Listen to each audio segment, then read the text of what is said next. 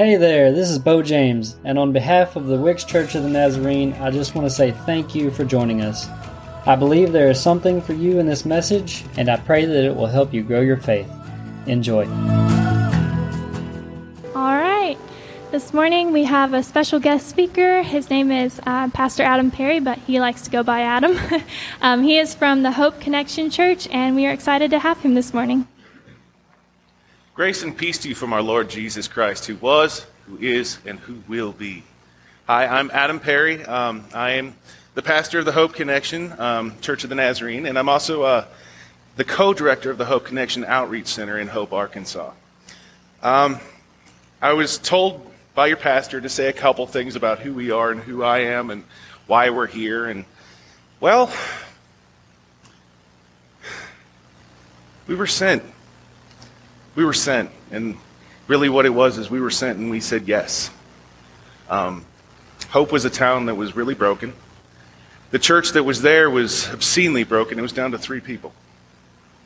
And they had a building about as big as yours. And you know how hard it is to pay bills on a building as big as yours. It's not easy. They were keeping it afloat by renting out the parsonage. They hadn't had a pastor in years. And things just weren't working great. There was grass in the parking lot. And it was time for a change. So my wife and I were called to Hope to do something a little different. We replanted Hope. And Hope First Church of the Nazarene didn't cease to be. It evolved. And it became something new. We did sell the church building because the church building was too much to hold on to. We ended up doing home church for a little bit. And my wife and I started finding whenever we go to a new town, we look for the most broken in the town. And so we ended up in jail. I'm like the only person that wants to go back to jail because of COVID. I know it sounds strange, but I really do. I want to spend time working with those who are broken, those who need the help. So when God put it in front of us, we ended up buying a building right across the street from the jail in Hope, Arkansas. It's not a church building. It's an outreach center. It's something that people can walk into and not feel afraid. They don't feel like it's a super pious place. Yes, there's a chapel, but there's a clothing closet. There's a food pantry. There's a computer center for people who can't get on the internet. Remember, we were guiding towards people who got out of jail. When you get out of jail, sometimes you don't even have your identification. You have a piece of paper. With that piece of paper, you can't use the public library's computers. You have to do something. So we had a way to step in. We had a way to help other people and a way to step into the culture. So my wife and I worked with our small group, and our group is growing. We fed thousands of people. We've been open in that building since September, and we've already fed thousands of people. We've been able to do huge food drives. We've been able to work with other churches and work with the other greater church and make things happen, both Nazarene and not, realizing that our Baptist friends are still saved. They still make things happen. So do our Methodist friends. So do our other Nazarene friends. The church is a big thing. It's not little. And we're able to work together as church to do something huge, but something that starts small. So today, I want to start off with a story. And this story, when I was a kid, I used to love going to the circus. Did everybody love going to the circus when they were a kid? Did you ever get to go? I loved it. I mean, seriously, I loved going to the circus. I loved going to the circus so much. The fun, the lights, the entertainment, the lions, the tigers, the bears, oh my, it was just kept going. But I really loved the elephants. I loved seeing elephants at the circus, and I know they're not at the circus anymore, and there's a good reason behind that, and I'll tell you about that. But it's because a baby elephant, when taken from its mother, they put a shackle on its leg. When it weighs about 150 pounds, you're like, that's a baby? What? No, 150-pound to 300-pound baby. They put a shackle on its leg, but it's a huge shackle, a gigantic shackle. It couldn't ever break this shackle because it's only a 300-pound little infant. But as it grows, it's learned that it can't break that shackle. It can't break that chain. It can't break through at all. And so when it's huge and majestic and giant, it could easily break the chain. but it doesn't think it can because it's learned helpless. It's learned to be helpless. I want you to frame what I speak to today, the verses we go through, in that thought about learned helplessness in the church, in our society, in our own lives. Learned helplessness is a thing. And it's something that, well, we'll get into it. If you could open up with me to Mark, if you have your Bible with you, or your phone, whatever. Remember, pastors love hearing papers turn. It's like something, I don't know, it's just one of the good things of life to hear papers turn when you're saying go to Mark chapter 5. We're going to start in verse 1, and this is the scripture that BJ sent me to today, so I thought it would be fantastic to continue with.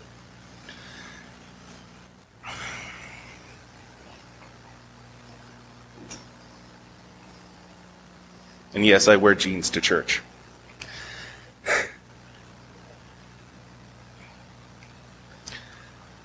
Please be in an attitude of receiving the gospel. I don't know if you stand when she reads or not, but here it is.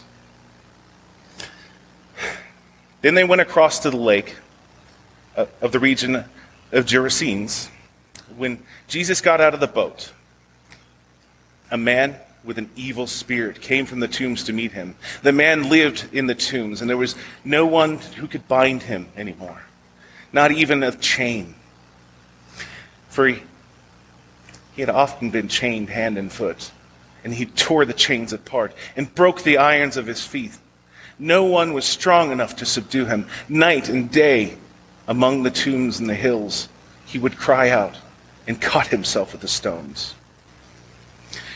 When he saw Jesus in the distance, he ran, and he fell on his knees in front of him, and he shouted at the top of his voice, "What do you want with me, Jesus, Son of Most High God? In God's name, don't torture me." For Jesus had said this to him, "Come out of this man, you evil spirit." Then Jesus asked him, "What is your name?" "My name is Legion," he replied, "for we are many." And he begged Jesus again to send him out of the area. A large herd of pigs was feeding on a nearby hillside. The demons begged Jesus, "Send us among the pigs, allow us to go into them." He gave them permission, and the evil spirits came out and went into the pigs. The herd, about 2,000 in number, rushed down the steep bank and into the lake where they were drowned. Those tending the pigs ran off and reported this to the town and the countryside, and the people went out to what had happened. When they came to Jesus, they saw the man who had been possessed by a legion of demons sitting there, dressed in his right mind. And they were afraid. Those who had seen it told people what had happened, but the demon-possessed man, and told them about the pigs as well. Then the people began to plead with Jesus to leave their region. As Jesus was getting onto the boat, the man who had been demon-possessed begged to go with him. Jesus did not let him, but he said, "Go home to your own people and tell them how much the Lord has done for you and how much mercy he has had on you." So the man went away with him and began to tell in the Decapolis how much Jesus had done for him. And all the people were amazed. This is the word of God for the people of God.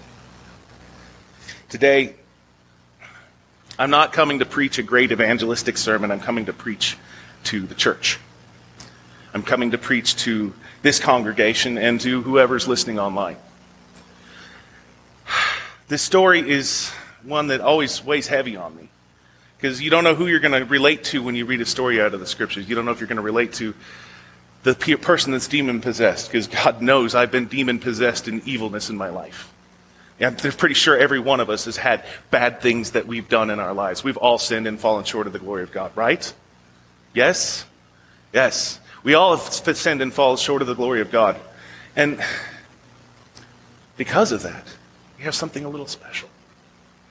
This man that was in chains, even though he was breaking through the chains, he was still in chains. He was enchained by the legion that was inside his body.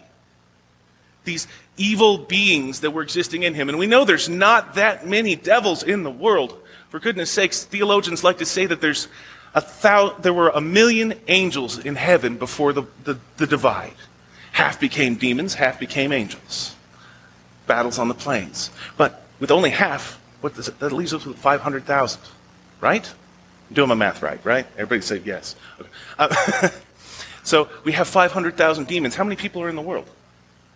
Billions. Billions.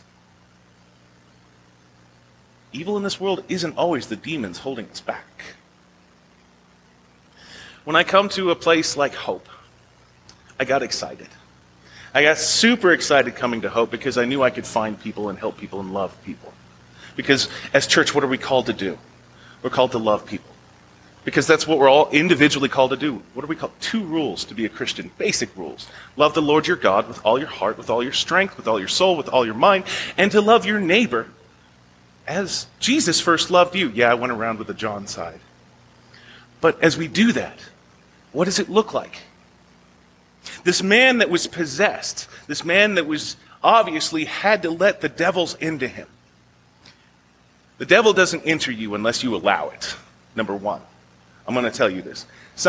I never thought I would say this as somebody who has actually worked with possessed individuals before, because I go to places that most Christians won't ever go to. They exist, and I have seen the possessed. But the possessed always have allowed the devil in. They have allowed the evilness into their lives. They have allowed the bad things of the world to enter into them because they chose to go in a path. They either chose weak, helpless. They learned helplessness throughout their lives, that by themselves they were nothing. Through their drug use, they were nothing. Through their addictions, they were nothing. Through their beatings, they were nothing. No matter how they got into this place in their life, they felt that they were nothing. And when they felt that they were nothing, they allowed evilness to enter into our lives. We don't necessarily have that problem so much in the church because we have what? The Holy Spirit, who is with us every single day of our lives. God walks with us, doesn't he? God works in us. The Holy Spirit is who we are. We are a holiness people, and to deny the Holy Spirit power would be crazy. But so many in the world forget that prevenient grace that is working on them, that grace of God that is working in them. This poor man was broken. Even though he was breaking chains, it wasn't him that was doing it. The devil was doing it through him. He was receiving power that wasn't his from the wrong side. His power was beating him up, taking him over. He didn't know what to do. And I'm going to say, as church, sometimes we get stuck in that little realm. As the chosen, the ecclesia, the body of Christ, each one of us come together. We have power.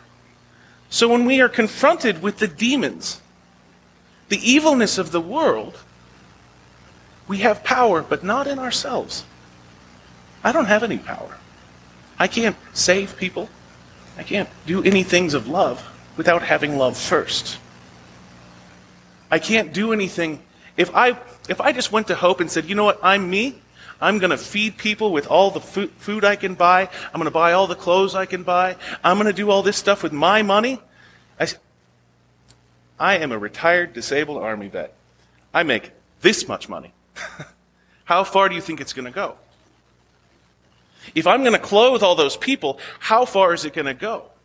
The world tells me I can't do it. I can't take care of people in a city. I can't do it because I have to learn helplessness. The church has learned this helplessness individually over time because we've forgotten, as the body of Christ, we are strong. We're called to go out every single day and put on Jesus. And we're called to be Jesus for those who don't know Jesus. We are called to love like we were loved first. But we forget these little things. We have this learned helplessness in our life that seems to control us. So a church, I've seen so many churches, even big churches, they can't get organized around a thing. They can't get organized around a brokenness. They can't get organized around what to do. It's so simple. What has God called us to do? He's called us to feed the hungry. He's called us to provide water for the thirsty. And sometimes water goes beyond water for the thirsty because we provide living water too, right? We disciple. He's called us to clothe the naked. He's called us to visit the imprisoned. He's called us to visit the sick, but he's called us to heal the sick. I want you to think about the scripture that we went to today. Not from Jesus casting the demons out, to Jesus healing the demoniac. Jesus was healing a man. He was doing basic Judaism. He was doing what he was called to as a basic Jew. And as a basic Christian, we are called to heal as well. Healing can come in many forms. Healing can come from giving somebody a cup of water to just sitting and listening to somebody. And I promise you, healing almost never comes from giving somebody $5 on the street corner. Listen to their story first and figure out why they need the $5. And then maybe you can find what they really need and find the root cause. As Christians, we are called to do so much more because we're called to love. The demoniac was so excited about showing love. I wish I knew his name. I'm going to call him Bob right now. Bob was so happy because he received so much.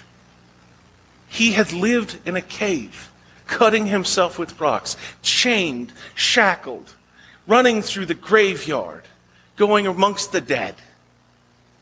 He lived a horrible life of pain, suffering, and torment, and Jesus took that away from him. He cleared up his thoughts by removing what was inside of him that was not supposed to be there. Jesus healed him. And we're like, well, we can't do that. We can't heal people. Absolutely, you can't. We can. As the church, power happens. As the body of Christ, as the chosen representatives in this world of God's love, we have to let people know about God's love. The demoniac had a hard time living a life. But he needed love. He needed Jesus to love him first, didn't he? Can you be that person? Can you break the chain off your foot that is binding you back? Can you take that thing that's holding you back, saying, you can't solve hunger. You can't make sure that people are dressed.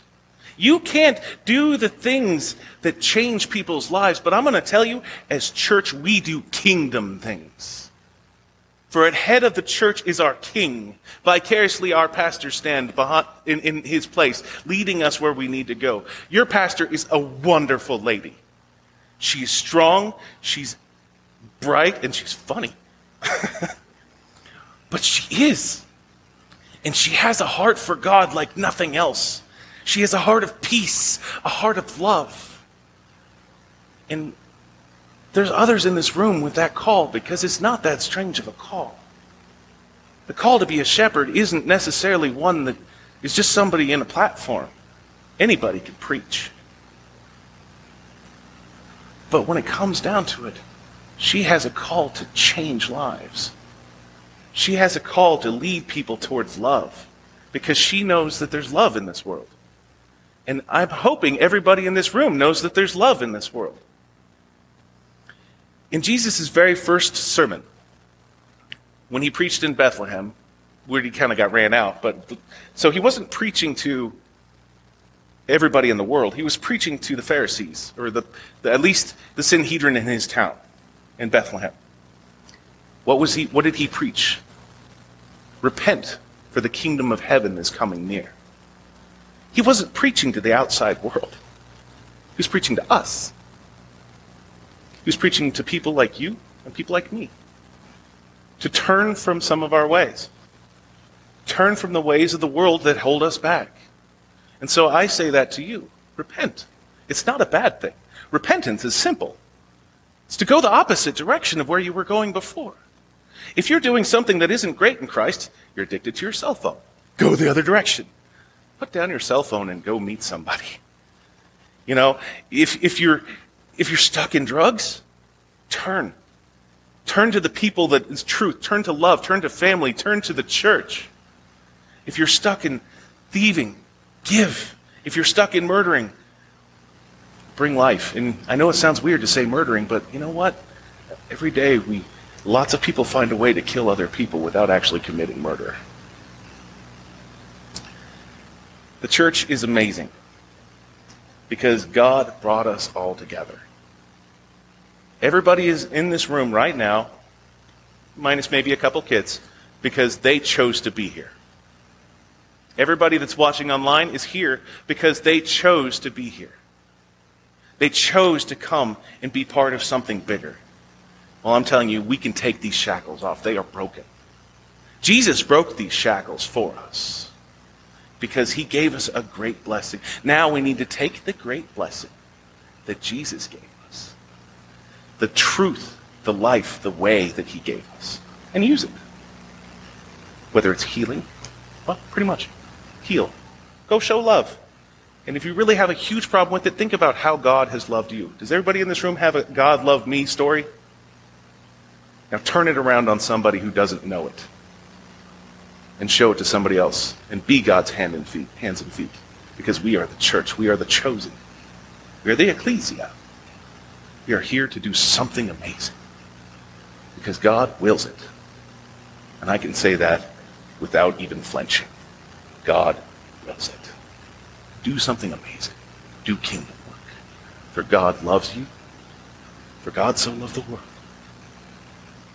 God is awesome, right? God is good. Oh, you guys don't do that here? God is good.